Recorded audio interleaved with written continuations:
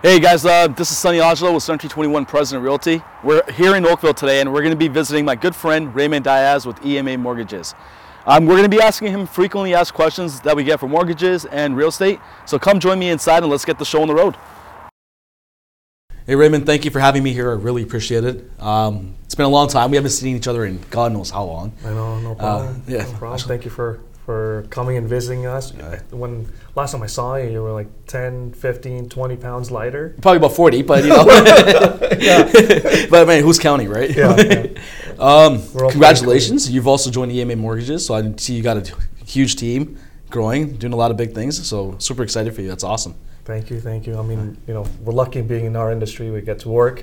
A lot of people in during the pandemic are not able to, and love the fact that we're able to help a lot of people, and no different than your industry being in real estate. I've seen that you've done really, really well last year, and you've been able to assist a lot of clients. Tell me about it. Basically, I'll be honest with you, the last few years has been absolutely phenomenal. It's been crazy. We've been putting in a lot of hard work though, but we've been getting the results.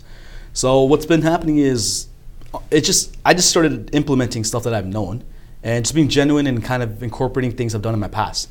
And what that's been able to do is differentiate my business. Right, so I'm not sure if you know. A few years ago, I actually flipped houses in London, Ontario. Oh, I didn't know that. Yeah, so I've bought a few properties in London, Ontario. Just moved there, started living there for 6 months, and we started renovating. Never renovated houses in my life.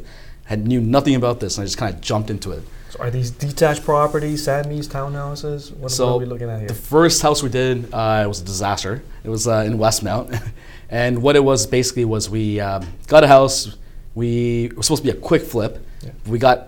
Biggest mistake I made was I got emotionally attached. I think I made that into my forever home, and we overspent. Our timeline took way too long, but hands down one of the best learning experiences I've ever had in my life. So if I had to ask you and say, hey, before you started the reno versus where you are now, what would be that one thing you got to tell yourself if you're able to go back in time and say, hey, Sonny, make sure you don't make this mistake? So for flipping houses, I've actually guided my clients because I'm a big believer in practicing what you preach. Okay. So I would never tell someone to do something if I haven't done it myself, right? I know some people will tell people, like some realtors will tell their clients to buy a house, but they're renting. And I'm like, you can't tell your clients to buy a house if you're renting yourself, right? You need to practice what you preach. But so with regards to flipping houses or any of those kind of investments, its timelines are huge. You can't take too long because carrying cost of a property hurts you. And I experienced that firsthand. My carrying cost for that first property was almost about $30,000. It was a high interest loan as well, right? So that definitely eats into your profits and something that definitely hurts. Secondly, hire the right people. You need a team. Plumbers and electricians, I 100% will hire licensed people, and they have to know their stuff, and you get what you pay for. I'm a big believer in that as well. And do your research. So a lot of times what I've noticed is in real estate, the value is actually in the buy. So if you buy a property under market value, that's the true value. Things you do to it, the aesthetics and all that kind of stuff does help you, but the buy has to be there. You have to get it on a good price. And then you hire me and I'll get you the top price to sell it, right? But that's about it. So if I have a prospect or a client that wants to invest and they're asking me who do I need to talk to? What do I need to do? What are the areas should we be looking at? I know you invested in London. Are there any other areas that you see as an opportunity for certain people to go look at?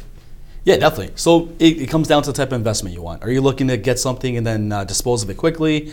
Do you want to buy and hold on to it? Do you want to buy something to add value to it? Definitely different types of properties, different types of investments.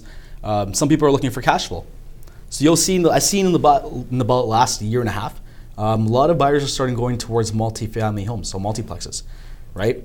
Prices of those have skyrocketed. Some people want to buy it and then flip, but to be honest with you, in today's market, I don't see a lot of flipping happening. Prices are too high, there's not much inventory, so you're typically paying top dollar for a home.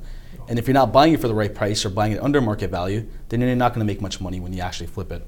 Right? We were talking earlier. You said a lot of your clients are first-time home buyers. What are the pointers that we should know about first-time home buyers?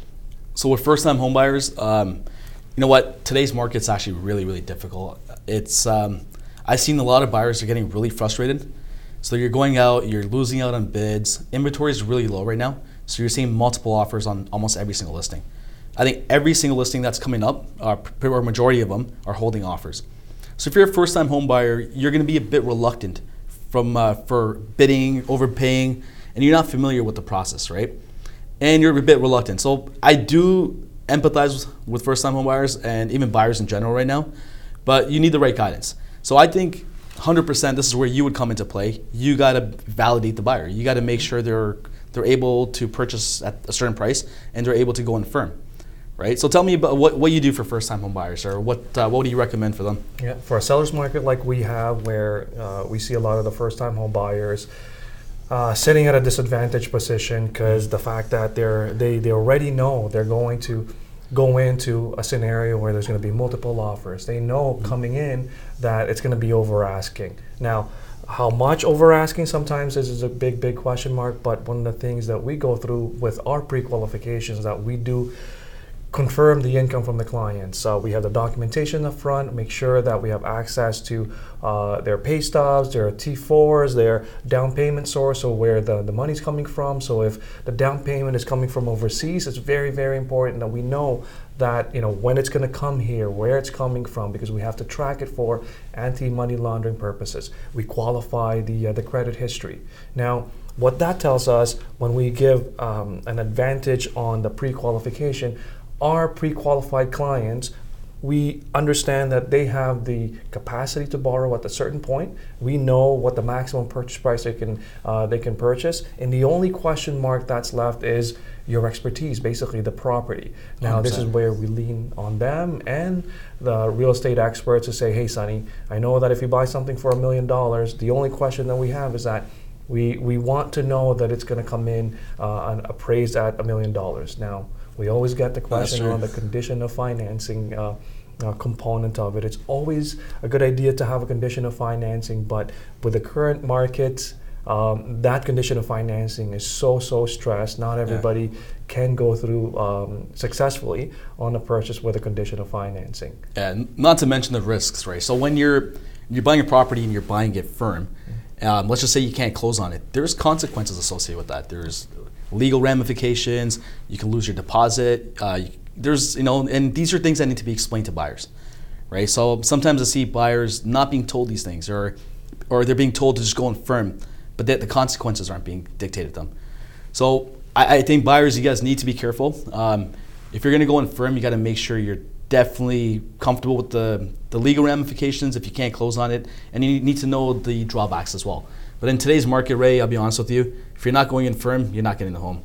So right? For those clients that we have that maybe unfortunately due to the pandemic are not able to buy today, because we find that some of them have had to use their savings that they were earmarking for down payment because of job loss or reduced income. They end up using up some of that savings. Now they have to, for a period of time, maybe replenish it, maybe rent for a little bit. Mm-hmm. Not a lot of people know that realtors actually can help people, the public, get their rental properties, get the next lease for them. Can you tell me what the process looks like for them? Oh, for sure.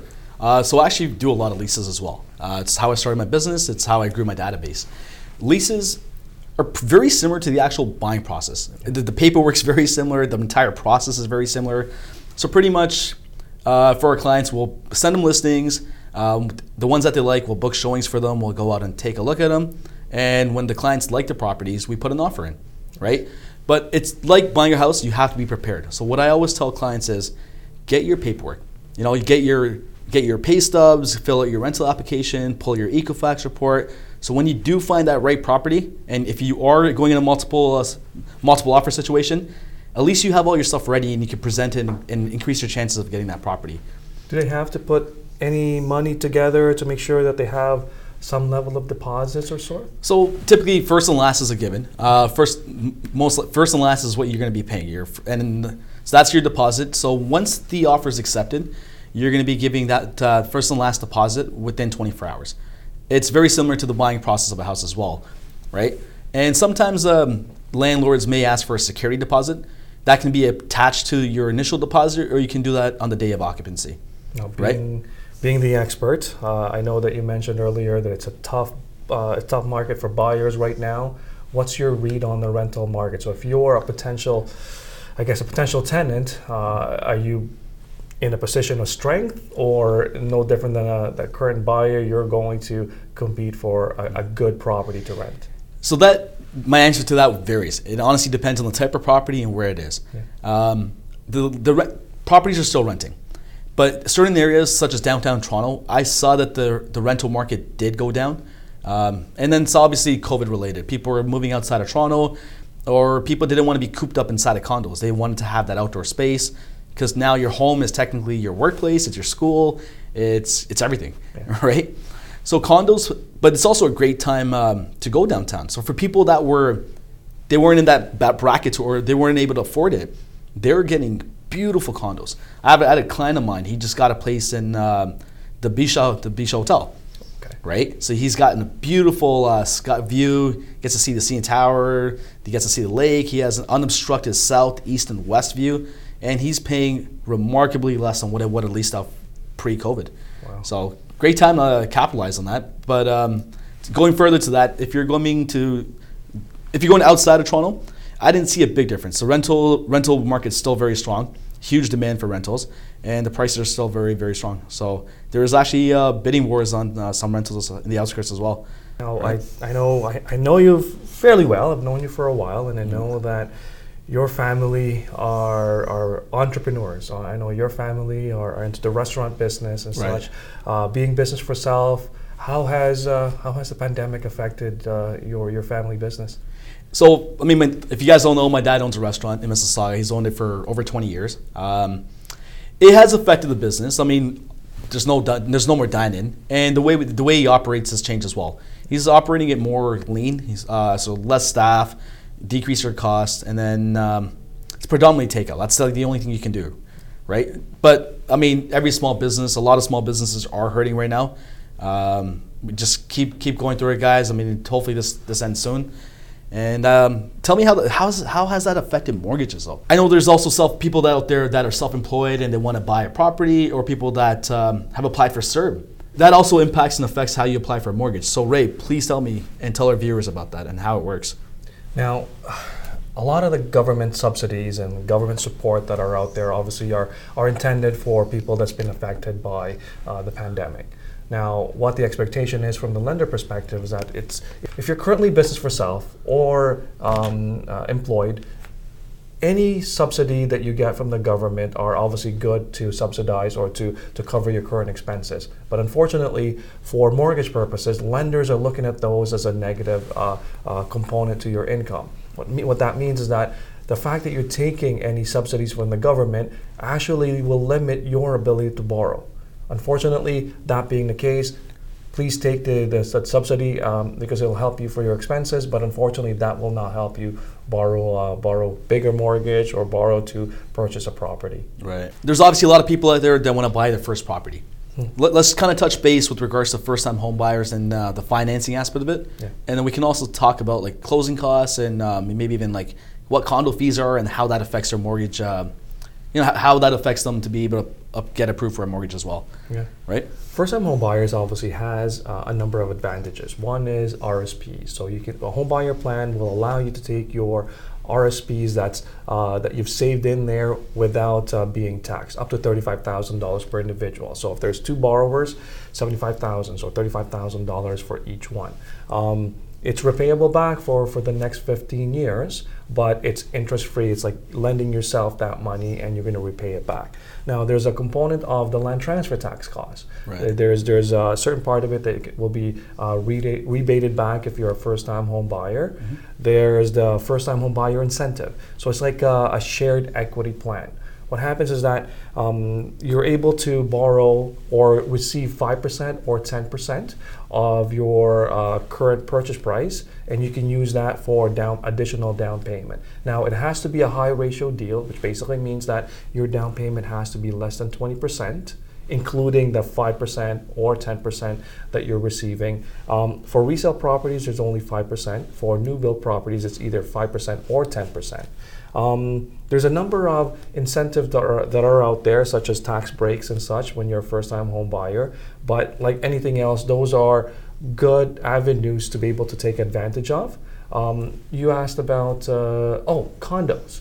Condo fees, yes. Any expenses such as condo fees, property tax, utility costs, along with the future mortgage payments are calculated into overall equation that we have. What happens is that the higher the condo fees, maybe the potential lower cost of borrowing is available.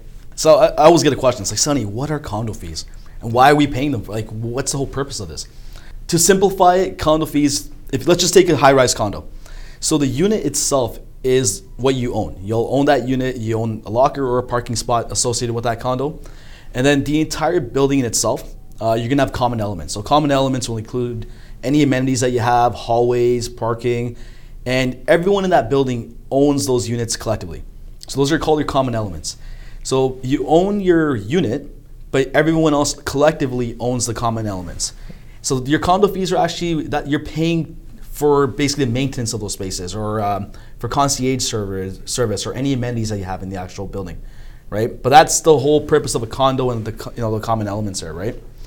Now, obviously, condos are a type of product that's there available predominantly in the GTA, and I think they're starting to build more and more outside the GTA.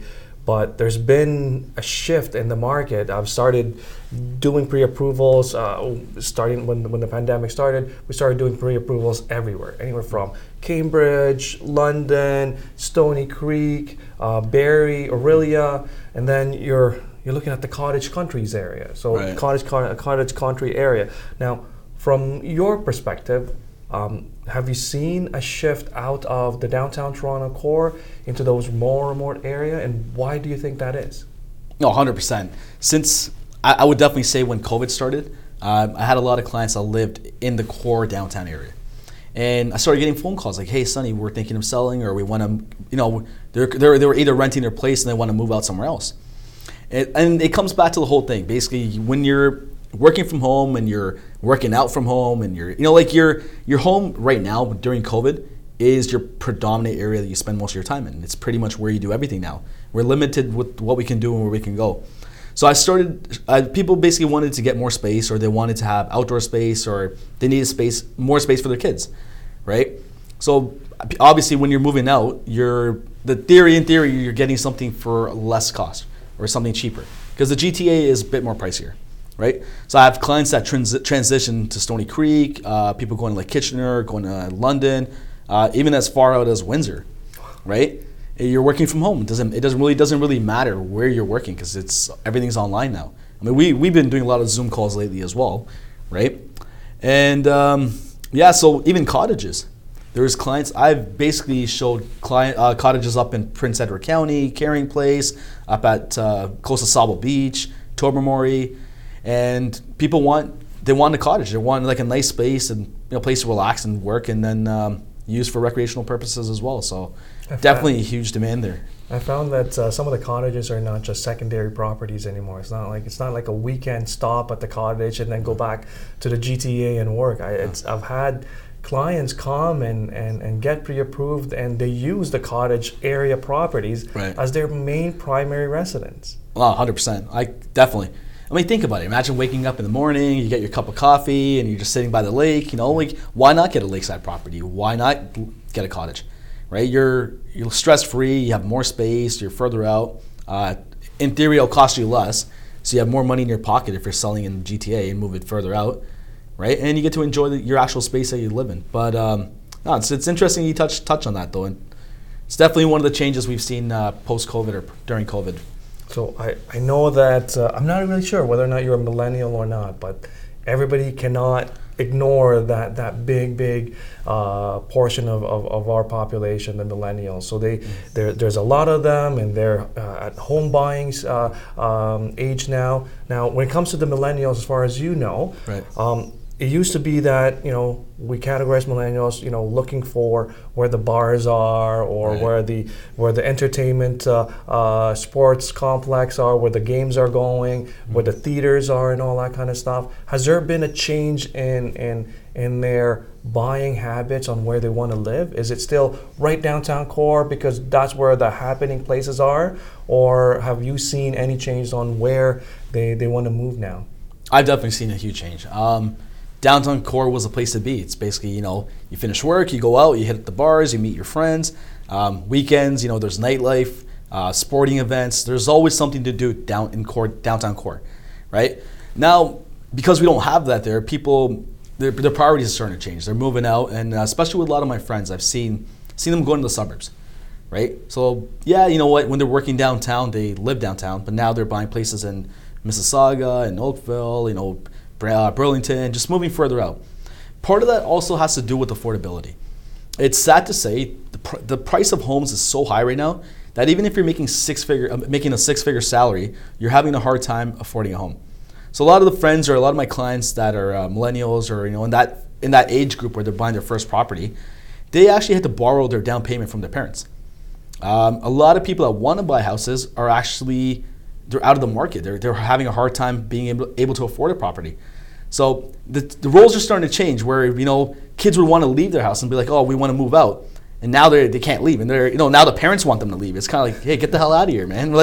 But you're seeing a lot of people living with their parents for a longer period of time just because they can't afford it, right? Yeah. It's really, really difficult, to buy your first property. Definitely with today's market though. Now, obviously, we're still in the middle of a pandemic. Being the real estate expert, we're into 2021. Where do you see real estate market? Where do you see the real estate market going right now? So to answer your question, no one has a crystal ball, right? In theory, I thought, when the pandemic started, I'm like, oh man, prices are gonna drop. Great time to buy. Let's just hold off. Complete opposite. It just prices skyrocketed, right? So for 2021, it's hard to say, but from what I've been seeing and what I've been reading, I have a feeling that the prices are going to continue to go up. And given what's happening right now, there's no inventory. So right now, I just had a few days ago, I sold a property, highest sold in the entire complex in that area, right? Congratulations. I actually thank you, I appreciate it. I actually had a call from the appraiser. He's kind of like, man, what do I do? There's no comparables to this property, right? But yeah, definitely. I have a feeling the prices are going to keep going up. I don't know at what rate. But let's hopefully slows down a little bit so people can start buying and have more inventory to choose from. But let's see what happens. So let's say I'm a buyer. I saw your nice website. I saw your signs everywhere. I pick up the phone and say, "Hey, Sonny, when is a good time to buy?"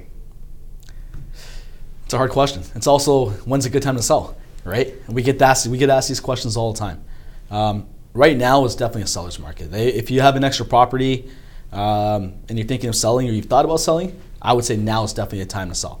I can't tell you what's going to happen tomorrow. No one knows what's going to happen tomorrow, but I can tell you what's happening today. So definitely if you're looking to sell right now. I think if you're buying, you're going to be really frustrated. And I'm seeing that. I'm seeing a lot of buyers getting frustrated. They're losing out on multiple offers. And the entire home buying process, it becomes frustrating and it takes a toll on you, right? So if that's the case or if you're experiencing that, take a break. I'd say take a few weeks off and just start the process again. Hopefully in the spring market, we do get more inventory. Multiple offers might go down, may or may not, but you'll definitely have more inventory and you'll probably be able to choose from a wider selection. That's a good point. Yeah. I mean, it's no different than our pre-approvals. We see our pre-approvals time and time again have to, replenish, we need more, we need a higher purchase price, or our pre-approvals, they're basically saying we can't have a condition of financing. Yeah. And you're right, it's really a stressful time for buyers, and a lot of patience and a lot of hard work and a lot of, maybe wine and move on to the next day. So Right. I agree, buyers right now are definitely are hard pressed to go find the properties, and they're definitely seeing lots of multiple offers and competing for a lot of properties. So if you're a buyer today, I definitely suggest making sure that you're coming in there with a real estate professional like Sonny, and certainly make sure that you set the right expectation. It needs a lot of work, it needs a lot of patience, but you're going to get there. You're going to buy a property, and certainly the pride of home ownership and a lot of benefits coming in with home ownership is still there today. That's where 100%. we feel where our clients are secured. We feel that the clients will be able to build equity and economic benefits of owning a home. So there are certain things that we can do to mitigate the risk when you're buying a home. We know that the trend right now is firm offers, which means that you're not putting any conditions or clauses in there, right? So you're avoiding the financing condition, which is meant to protect you. You're not putting in home inspection. But what can you do to offset that risk? Get a home inspection done prior to you buying the property, right? It may cost you a few $100s, but it's kind of like an insurance. Let's just say, God forbid, you buy the property and you find out there's something wrong with it. I would rather spend that $300-400 prior to and figure out that there's an issue rather than buying a property and being stuck with it later, or not having the money to fix the problem after, right?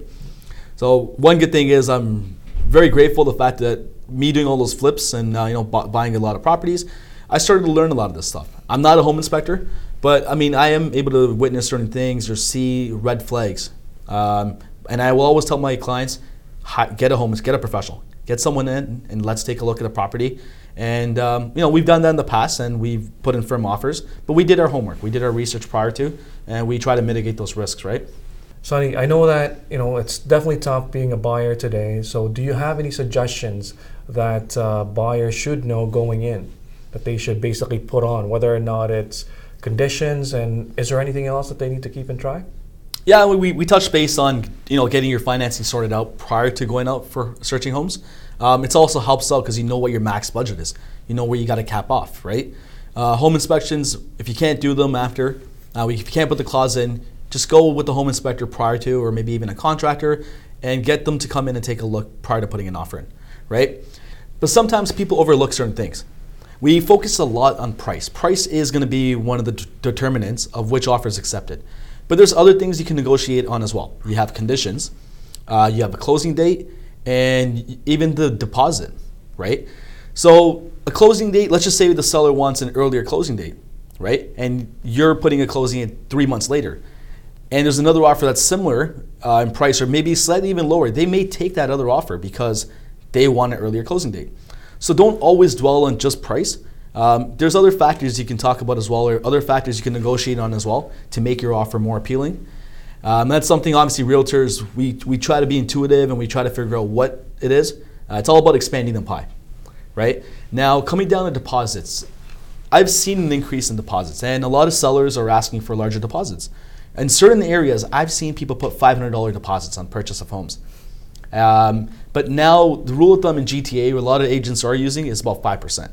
So if you're buying a property for about $800,000, $40,000 is typically what they'd be looking for or asking for. It's not set in stone, there's no rule, but it's just what you've been seeing from trends. So a higher deposit does benefit the seller as well because it mitigates risk. So if a buyer doesn't close on a property and they breach contract, they could potentially keep that deposit. So a higher deposit would be more secure. Sometimes I get buyers thinking that they know everything. They can negotiate their own deals, that they want to look and offer directly to the selling agent. What's your suggestion? So if you're a realtor yourself, and let's say you're not on the listing side, if I have a buyer that says I can negotiate better than a realtor, what would you say to that? So you know what? We live in the information age, right? I know people that think they're doctors. Like my mom's always on WhatsApp and she's always telling me these home remedies, or medicinal remedies because she's reading it up on WhatsApp. So we are definitely in the information age. We do get to read a lot of content, and you know what? Buyers now are more informed. But a realtor, well, the stuff that realtors do now is not what it used to be before. It's not like we're driving you around, showing you different houses, or that we have access to information that you don't. You can see everything that we see for the most part, right? But it's us protecting you. It's us knowing the conditions. It's us knowing the market. It's us having the connections with different mortgage agents or the entire process. And that's what we do, right? We're here to protect you. We're going to make sure you try to pay the least amount when you're buying and try to get the highest amount when you sell. And there's going to be questions like a lot of realtors get asked is how much do you charge when you list? And there's going to be people out there that charge a lot less. And I've noticed a lot of realtors are part-time. And I know I've got some friends that have full-time jobs and they have their license, so they're part-time realtors. In today's market, I highly suggest you get a full-time realtor. The market's changing dramatically, and you need to be up to date and you need to know what's going on in each individual market. One more thing I would definitely want to touch on is when you're buying a property, the perception is that if you go directly to the listing agent, you'll get a better deal. So I'm not a big advocate of that. The reason being is it's a conflict of interest, right? How can someone who's representing the sellers and representing the buyers tell the sellers that I'm going to get you the most money in your pocket. I'm going to try to sell it for the highest amount. But then the same agent's going to tell the buyers, I'm going to try to get it for you for the lowest amount, right? That doesn't exist. So always, the listing agent predominantly works for the sellers, right? I always recommend that buyers get a separate realtor. Let them represent you on the buying end, right? Let them try to get you the best deal. Let them try to take care of you and make sure you're covered and mitigate any risks that may happen and just guide you along the process, right? And definitely, like when it comes down to financing, Raymond, you're definitely a go-to guy. I've gone to Raymond for my personal deals in the past, and we'll continue to go to him.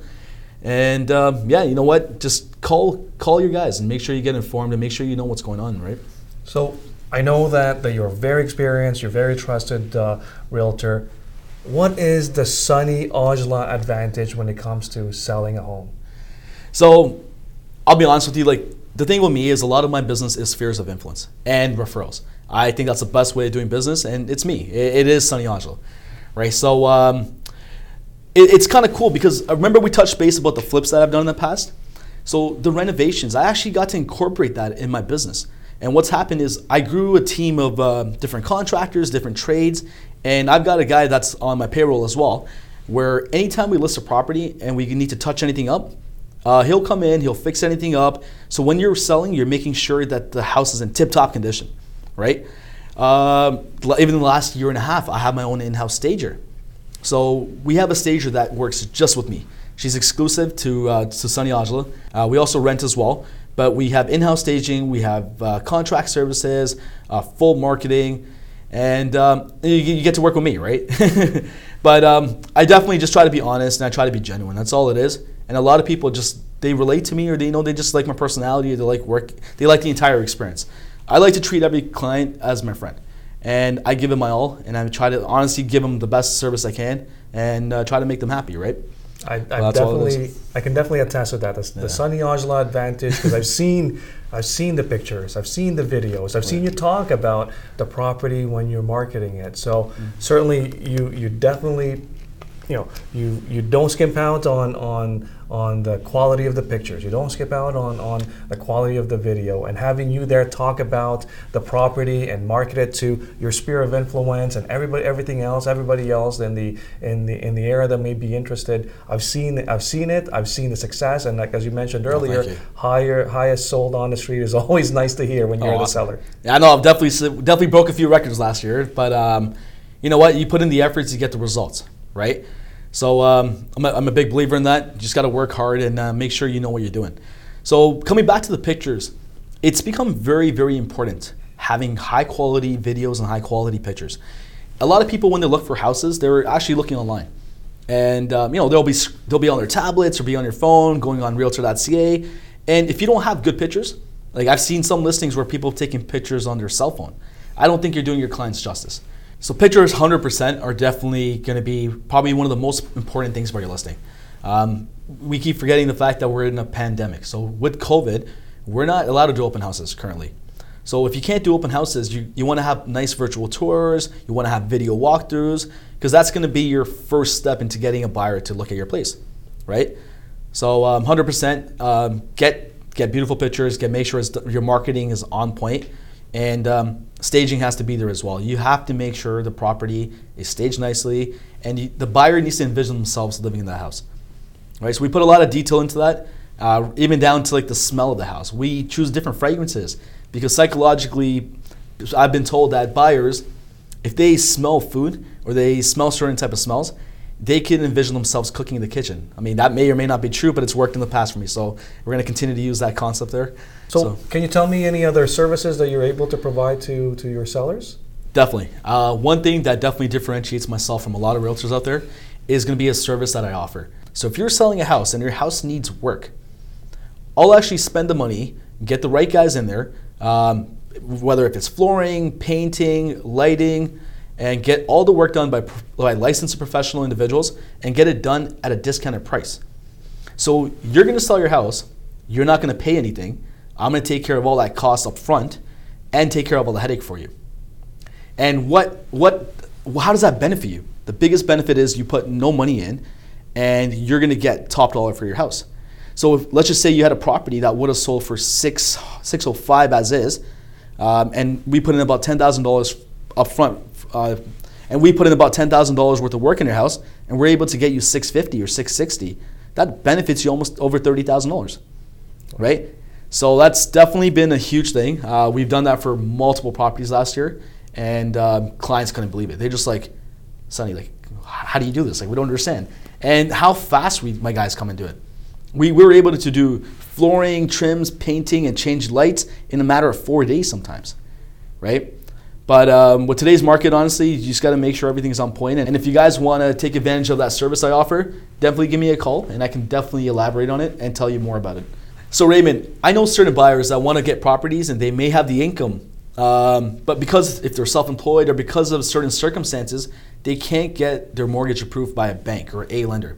So tell us about certain products or other lenders that we can use. Now, the advantage of dealing with a mortgage agent such as me, we have access to 60 plus lenders. So we do categorize them into A lenders, B lenders, private money, and commercial lending. Now, at any given time, we want to be at the A lender scenario if you've got good confirmed income, good credit history, you've got excellent down payments, and the affordability in terms of how much you can borrow that you want to borrow is well within the scope of what your income is. So when it comes to business for self individuals, sometimes you have the ability to lower your taxable income by having some expenses. Now, that being the case, on the A lender side, when we're talking about big financial institutions such as banks, credit unions, and such, they might not look at that income the same way as a B lender would. So sometimes given us the opportunity to look at those specific clients, business for self clients, still we have an opportunity to put an option over to them, an option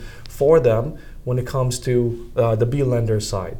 One more thing. So Raymond, I bought a house about a year ago, and I remember I thought it had an amazing interest rate. I'm like, you know what, 3%, I fixed my mortgage. Looking now, I'm like, oh man, I should never have fixed my mortgage. I should have just kept it variable. What are the penalties and how does that work? And what is the going interest rate now? Now, the going interest rate right now, if you're for a primary residence, it's definitely going to be under 2%. Okay. Now, if you're looking at a committed term within a certain bank, you may be exposed to 3 months interest, or what we call interest rate differential. Now, when it comes down to it, the one way for us to evaluate whether or not it makes sense to break a high interest rate that starts with the 3%, let's say 3 plus, it's getting the penalty associated with breaking it and then comparing that over to the effective rate so we can offer it today. So if it's a scenario where the interest rate along with the penalty has an ultimate advantage for the client, then we go through with it. If it's a scenario where the penalty is too much, right, it's not an advantage, sometimes it does make sense to wait until the term is done, and then we'll help the client accordingly. So the current interest rates are some of the lowest I've seen during my whole time in real estate. Yeah. What do you recommend, locking your rate in or just keeping it variable? The interest rate right now, or the gap between a fixed rate and a variable rate, are not very big. So there's definitely merits to going with a long-term fix if you know you're going to stay in that property. But at the same time, the variable gives us an easier exit strategy or a better exit strategy, because the penalty on the variable rate mortgage is always 3 months interest. So if you are on a 5-year variable versus a 5-year fix, and 2 years into your term, a 5-year fix will likely give you a higher penalty compared to the 5-year variable. So a 5-year variable will give you a better flexibility, but at the same time, the fixed rate will give you the peace of mind. So there's really no fixed answer or one answer for that covers everyone, but both rates, fixed or variable, are really low, so you really can't go wrong at this point. So Raymond, I really want to thank you for this opportunity to come in. I know you're a busy guy, so I'm very blessed to have some time with you today. If any of you guys have any mortgage related questions or are in the process of looking to buy a property, I definitely recommend you give Raymond a call. And Raymond, what's the best way to get in touch with you? And you can either give me a call at my number or send me an email at raymond@expertmortgageagents.ca. Hey guys, thanks for tuning in. If you guys ever have any questions, real estate or mortgage related, if we haven't touched on any topics that you would like us to discuss, please let me know. You can either text me or email me and we'll definitely bring them up in our future videos.